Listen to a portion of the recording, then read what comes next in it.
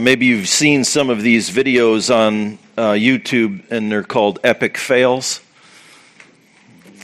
They're usually people doing really dumb things with heavy consequences that get caught on video, either by mistake or on purpose. One of these videos, these montage videos, is a group of people making costly mistakes at work or on job sites. And this one in particular was titled, "That's Gonna Cost You." You might have seen it, or at least heard the catchphrase, or even said it. That's gonna cost that person. That's not gonna go well. I remember in my late teens, after I became a Christian, I often heard about the cost of discipleship, what it costs to follow Jesus. It's true. Following Jesus costs. It's a message, though, that's largely gone from Christianity today. The cost of Christianity. The cost of following Jesus.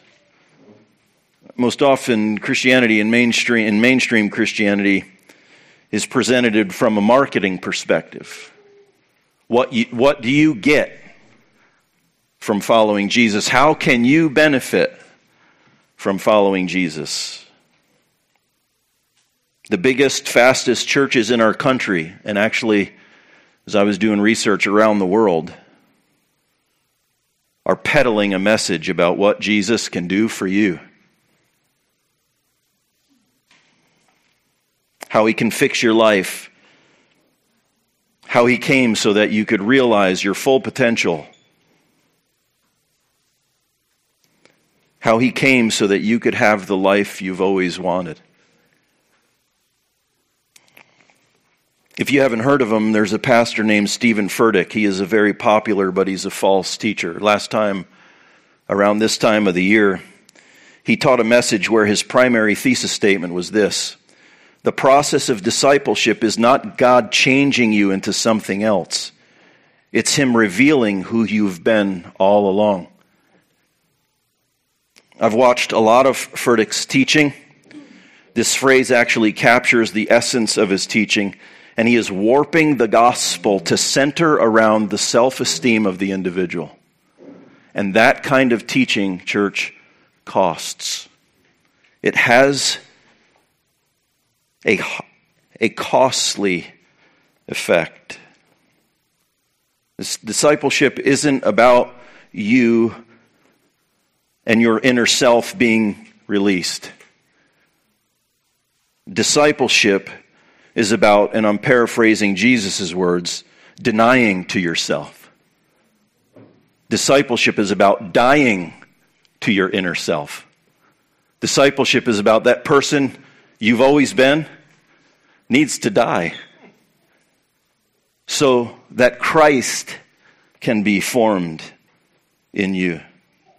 Pick up your cross and become not who you fully are, but become who Jesus fully is. That's what a disciple is. The process of becoming like Jesus, that's going to cost you. And Jesus didn't mince words on this. If you just read the red letters in the New Testament, it's very evident. If you have never done that, I would encourage you to do that. Just read through the red letters. It's a powerful invitation, a costly one. And this is actually Paul's message to Timothy in his letters, and especially in 2 Timothy chapter 2, but also especially in this passage, 2 Timothy chapter 2, verses 3 through 13, where we're going to be tonight. Following Jesus costs. But we also must remember this: not following Jesus costs.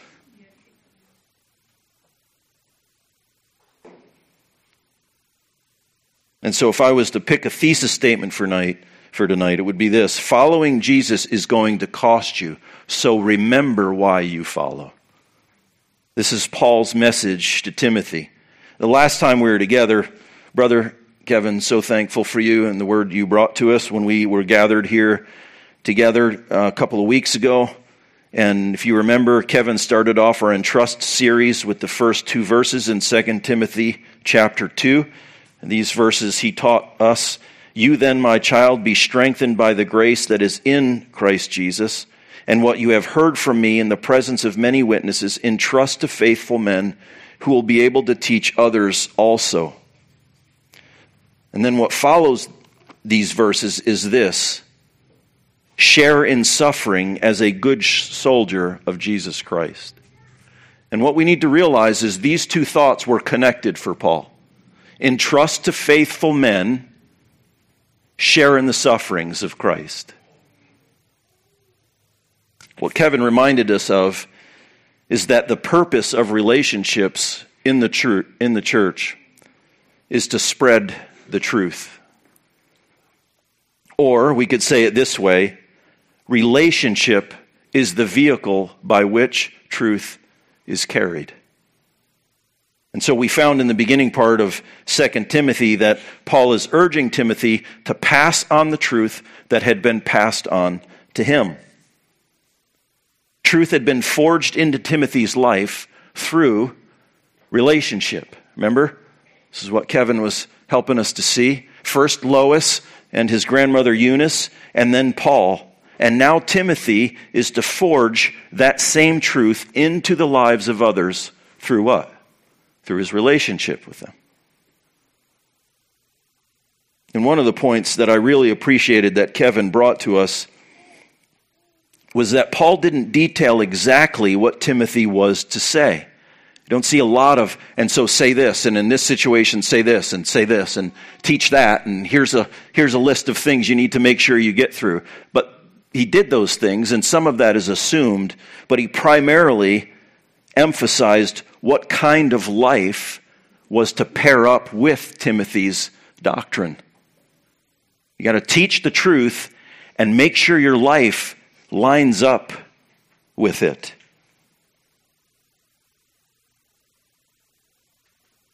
Timothy, the kind of life that pairs up with your doctrine as you take it into the lives of others. And I just thought that was a great point. And we need to understand the importance of this, church. If truth is carried into lives through relationship, then the lives that carry the truth is vitally important. True? If truth is carried into people's lives through relationship, then the lives that carry that truth, the vessels that hold the truth, is really important. And this is where Paul puts the emphasis on in his letters to Timothy. Paul tells Timothy that adjusting your life to be a vessel that carries the truth will cost you, but it's worth it. That's the point of this whole thing. So make sure you get that. Timothy, adjusting your life to be a vessel that carries truth will cost you, but it's worth it.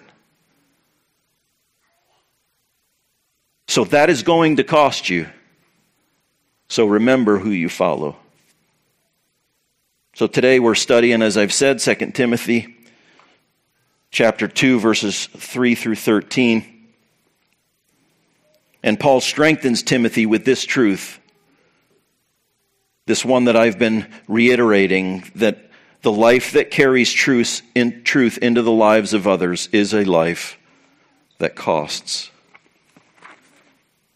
So we might paraphrase Paul's message to Timothy and kind of help us blend last time Kevin taught with this time. And in so doing, we might hear Paul say to Timothy something like this: Timothy, through your relationship, in other words, your life and your doctrine coming together, take those and forge the truth into lives of men who will teach others. And that way of life is going to cost you. And so here's how Paul says it.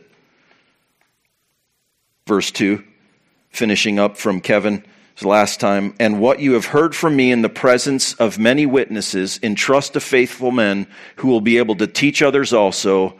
Share in the sufferings of a good soldier as Christ Jesus. Entrust to faithful men, share in sufferings. It's kind of tempting to hear Paul's admonition to Timothy as something that's passive. We might be tempted to hear it like this. If you forge truth in the lives of others, hold on, because suffering is a natural consequence. So kind of forge the truth and then brace yourself because suffering is coming. We might be tempted to hear it that way, but that's not how Paul is encouraging Timothy. He's encouraging an active, proactive suffering versus a reactive or passive suffering. Let me clarify what I mean by active versus passive suffering. So in 1 Peter chapter 4, Peter says this, but rejoice insofar as you share Christ's sufferings. And the Greek word that Peter uses for suffering is actually the word pathema. And it means something that has undergone a hardship or a difficulty that you face that's outside of your control. It's something that happens to you. It's something that you have opportunity to respond to, but it's not something that you initiate or that you actively choose. So that's a passive suffering. This is used in numerous other places that we are to endure suffering. That's this word pathema. Suffering comes to us. But Paul changes this word and he uses a different word for Timothy. He uses this word sagakpatheo, and it means to be a partaker. It's why the English translation starts off this verse that says, share in the sufferings, because it's something that we actually have to choose. We participate. It's something that's initiated with us. It's not share the truth and then brace yourself because suffering is coming. It's share the truth even at your own expense, because you will suffer loss of something in order to do this. Are you with me?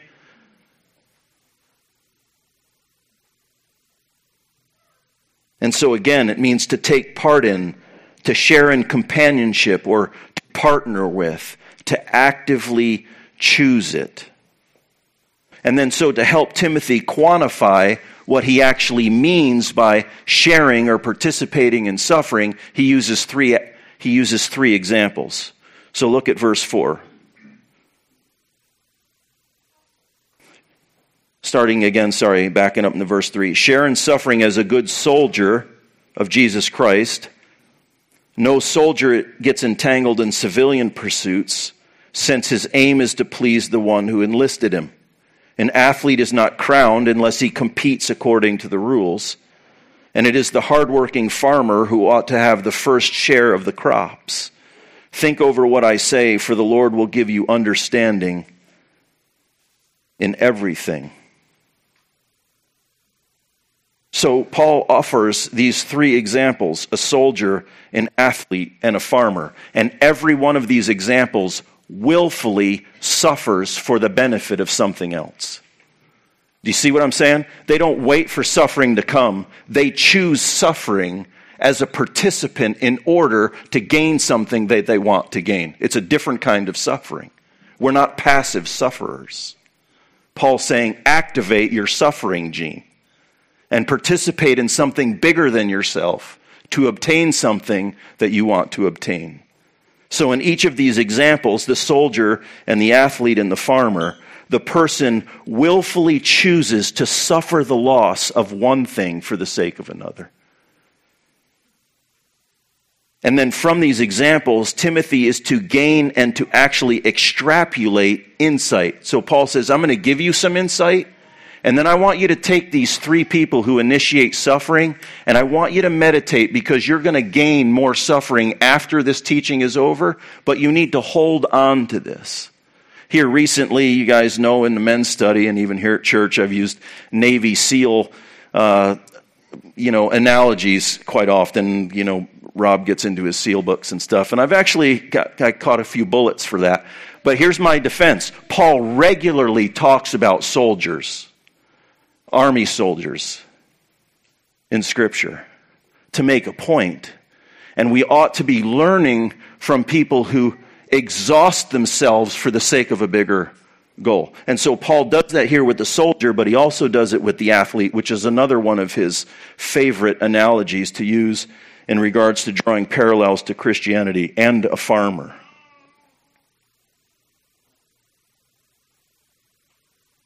And so Paul tells Timothy that he is to gain insight into why he chooses to suffer and to remember the benefits and the outcomes and why he chooses to follow, and that those things are captured in these three analogies.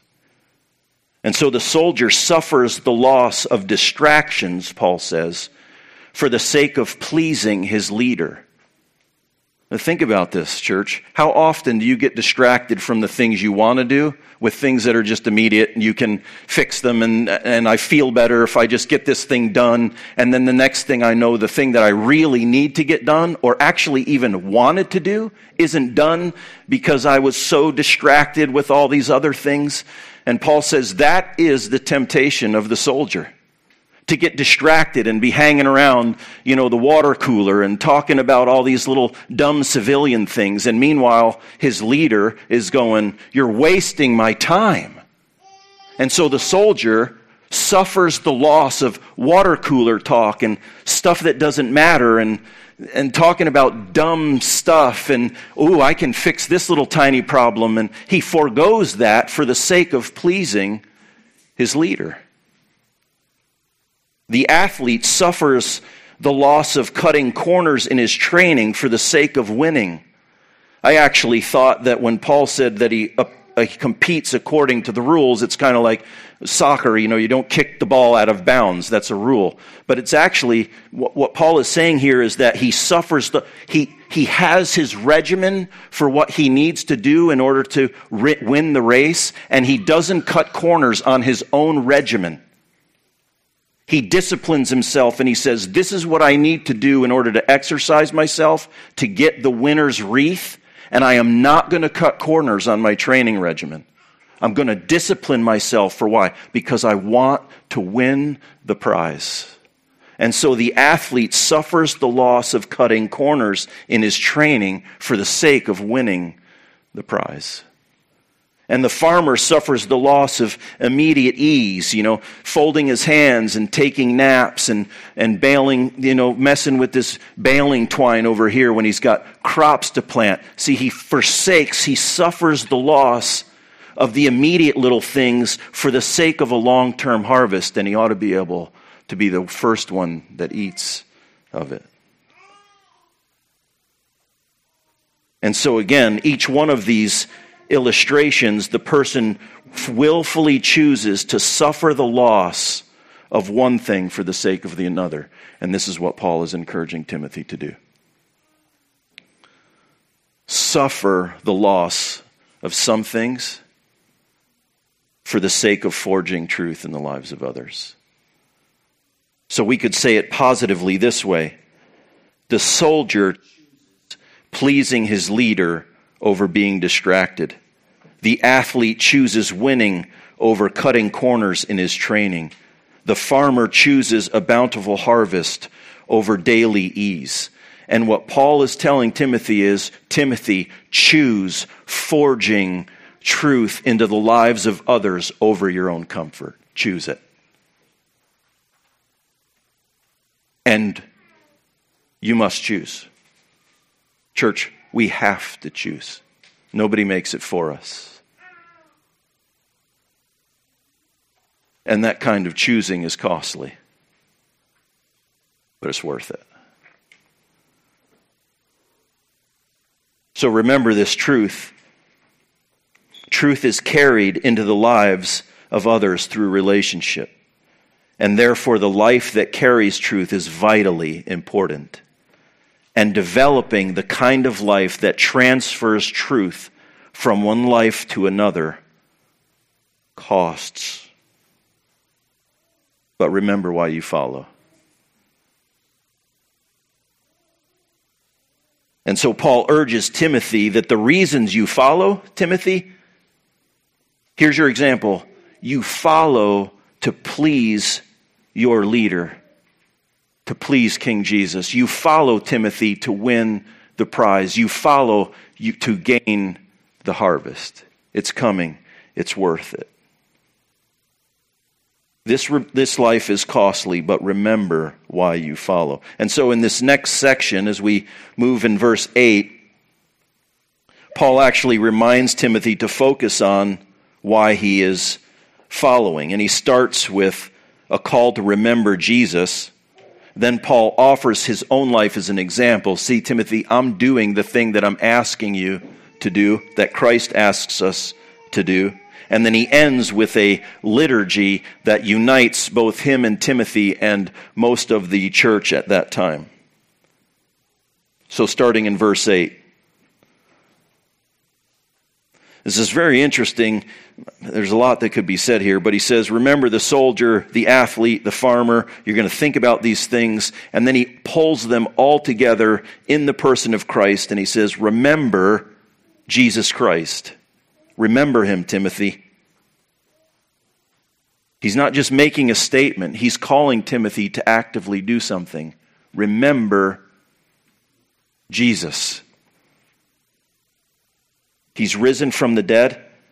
He's the offspring of David, as preached in my gospel.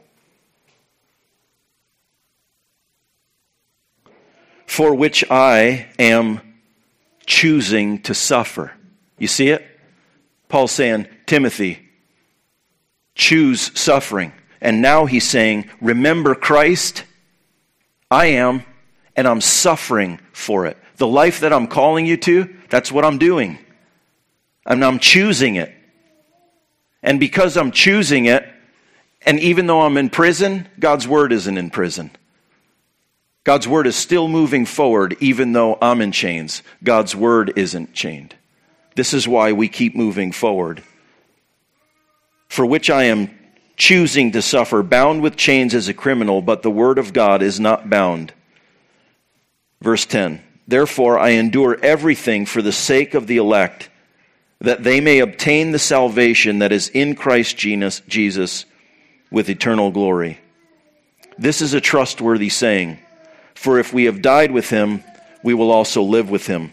If we endure, we will also reign with him. If we deny him, he will also deny us. If we are faithless, he remains faithful, for he cannot deny himself. And so again, Paul calls Timothy to put another thing in his mind. Remember Jesus, Timothy. He's our example. He's exactly what I'm talking about. He is the one that suffered for the sake of others. He is the one who suffered so that truth could be run into your life, run into my life. Timothy, remember Jesus. He proactively chose suffering for others, like I am doing, Timothy, like I'm calling you to do. So the Apostle John says it this way in John chapter 10.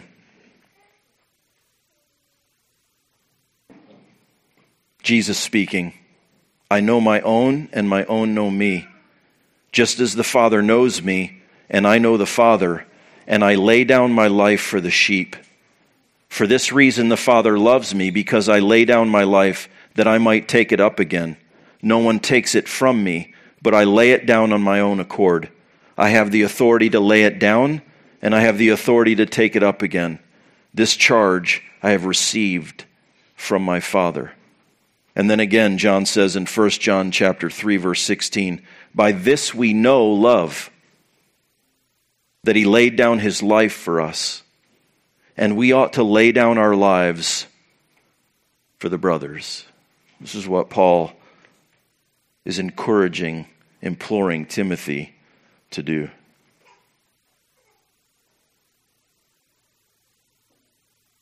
I said this briefly at the beginning. It is important that we talk about the cost of following Jesus. There's definitely a cost. And again, Paul reminds Timothy of that here in our passage. I think I know this is true for me. Often we hear in church following Jesus cost, the cost of discipleship, the cost of obedience, and it's often said with gloom and sobriety and somberness, and some of that is appropriate. But sometimes we talk as if following Jesus is the only life with cost. It simply isn't. We forget or we're blinded to the fact that not following Jesus has significant costs, not only in this life, but to the life to come. And in my own experience, I know this for sure. It costs me way more not to follow Jesus than to follow him. True?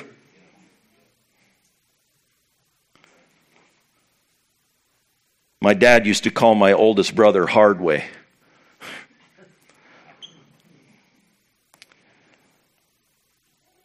In my relationship with the Lord, I think sometimes that nickname has slid over to me. It seems I always have to learn the hard way. And this is a lesson I have learned the hard way, but I know it now more true than I ever had before. Following my own self is way harder in the long run than following Jesus. But following Jesus does have cost. And so we must remember why it is that we follow. We have to keep that before us. And so this is why there is a warning embedded in this liturgy that Paul shares with Timothy. So it's believed that this last part, it's why if it's like in your Bible like it is in mine, Paul says this saying is trustworthy, and then there's a colon, and then this is separated out. It's because it's believed this was a liturgy that the early church would say out loud together. Here's a trustworthy saying, and here Paul announces the saying: if we've died with him, we'll live with him. If we endure, we will reign with him. If we deny him, he will also deny us. If we are faithless, he remains faithful, for he cannot deny himself. By the way, worship team, this would be something for us to incorporate on a regular basis for us to say together.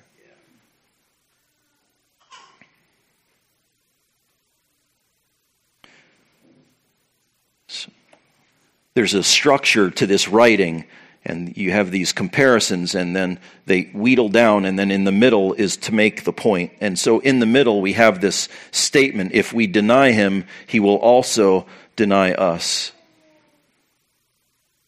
And this liturgy is actually remembering the words from Jesus from Matthew's Gospel, chapter 10, where Jesus says this: so everyone who acknowledges me before men, I also will acknowledge before my Father who is in heaven. But whoever denies me before men, I also will deny before my Father who is in heaven. Church, this is a scary verse. It should cause us some level of sobriety. Because what Jesus is clearly stating is that he will acknowledge to the Father everyone who acknowledged by their life and doctrine that Jesus is God come in the flesh to rescue us from sin. Jesus said, if you acknowledge that, I will acknowledge you. In other words, when the time comes when everyone, and this is true, everyone will give account of their life before God, Jesus will vouch for those who embraced him as a covering for their sin. Friends, if you say, oh man, I can't stand before God on my own because I will be a shipwrecked. The thought of standing, even as I'm speaking it, I'm getting like, oh man, the thought of standing before God on my own, vaporized, pulverized, punished. I need an advocate. And if you recognize, I can't stand before God without an advocate. I need Jesus. Jesus says, I'm there. You stand before God, Christ stands right next to you. Church, hear me. He'll stand right next to you and say, he is with me. She is with me. But hear the sober words of Jesus. If you say, I can do that on my own, I'm good enough, I can stand before God. The good outweighs the bad. I don't need an advocate. I don't need you, Jesus. If you say that on earth, when you stand in heaven, Jesus will affirm that choice of yours. And he will say, he denied me on earth. That is true. He did not need me. She did not need me. That is true. I am affirming that they are not with me. If you deny me before men, I will deny you before my Father. It is a sober warning.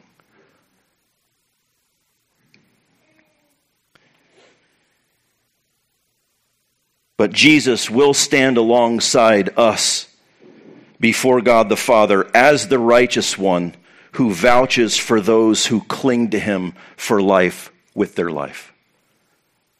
May we cling to him, church, with our lives. Not just our words,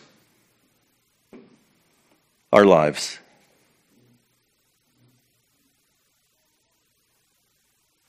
Here's the truth. Capital T-H-E, the capital T-R-U-T-H, truth. Following Jesus costs. Verse 11 says, if we die. Verse 12 says, if we endure. You see, that's cost. You die, cost. You endure. That's a cost. But also not following Jesus and following yourself and going your own way, that costs.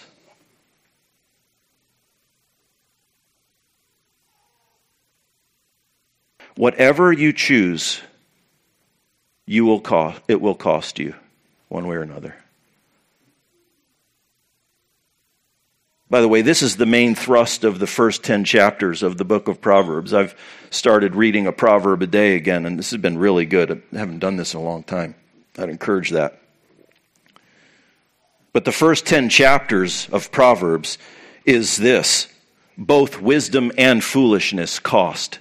Both wisdom and foolishness are calling out. They are both calling for you. Wisdom folly, she's kind of quieter. She's not as attractive. She stands in the corner, but she's saying, I have life for you. Wisdom folly, she's more attractive. She got lipstick smeared all over. She smells real good. She's throwing flowers. She's real brash. She's calling you in, but she calls to death. Wisdom costs. So Proverbs 4:7 says, though it cost all you have, get wisdom. Get understanding at all cost. But foolishness also cost. And so, speaking as a woman folly says, in the end, she is bitter as wormwood. Her feet go down to death. Her steps lay hold of hell. She does not look far. She does not ponder life out. She just thinks in the moment and takes what's good for her right now. Foolishness costs. Wisdom costs. Foolishness costs. And Paul reminds Timothy, a life that forges truth into the life of others costs. But remember why you follow. If we die with him, we will also live with him. That's why. If we endure, we will reign. You see it? It's worth it. And even if we are faithless, by the way, this gets scary, but I believe actually Peter falls into this faithlessness category, not the deny category.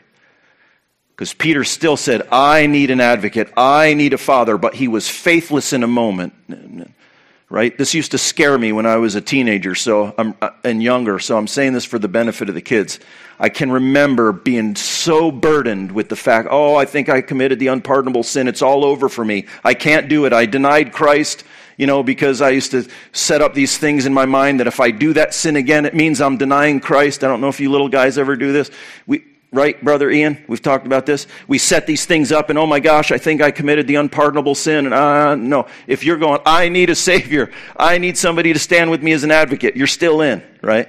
Okay? Even when we're faithless, like Peter was, he is faithful because he cannot deny himself. Here's the point. If you're with Christ on the day of judgment, I'm with him. I can't do this on my own. If you're with Christ, you're good because he can't deny himself. This is what the whole message of the book of Colossians. We're in Christ, in Christ, in Christ. If I'm with Christ, I got to have an advocate if I'm standing before God. If we're with him, he can't deny us because he cannot deny himself.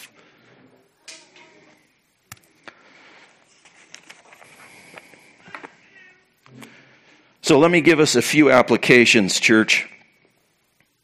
A couple practical things, and we're going to unpack this in our small groups. By the way, I had this idea. I could send you my full notes, and we can put those up online while we're studying in our small groups the sermon, so people can have the whole thing if they want. And then, so we'll try to do that, right? And then you can access that for group discussion in our small groups.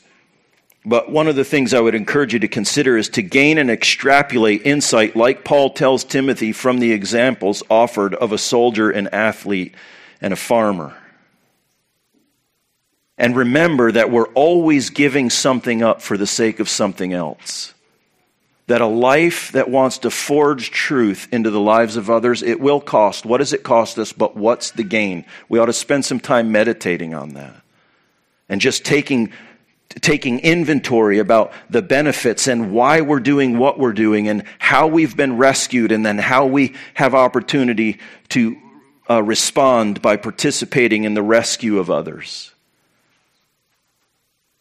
And so to take Paul's encouragement to Timothy is to take these examples and then continue to meditate on them and to gain insight for your Christian walk and this idea of forging the truth in the lives of others.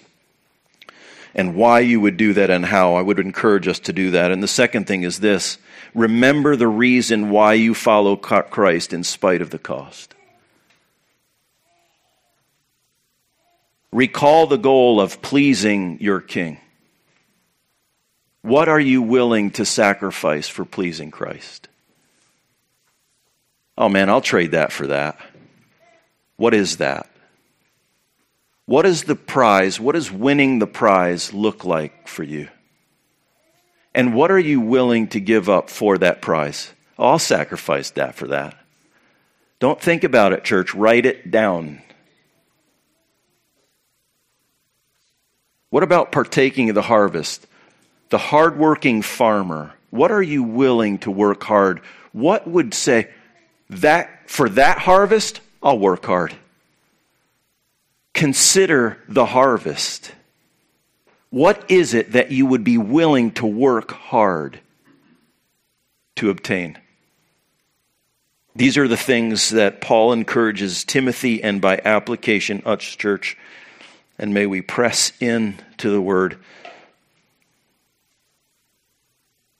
And the Lord, verse 7, think over what I say, for the Lord will give you understanding in everything. So, Father, we submit ourselves to your word as a group of people that loves and holds each other accountable, and we say, Lord, we will press into your word. And you say in your word, you will give us insight into everything. And so we welcome that, and we look forward to that as we hear and observe your word. For the glory of Christ and our joy. Amen.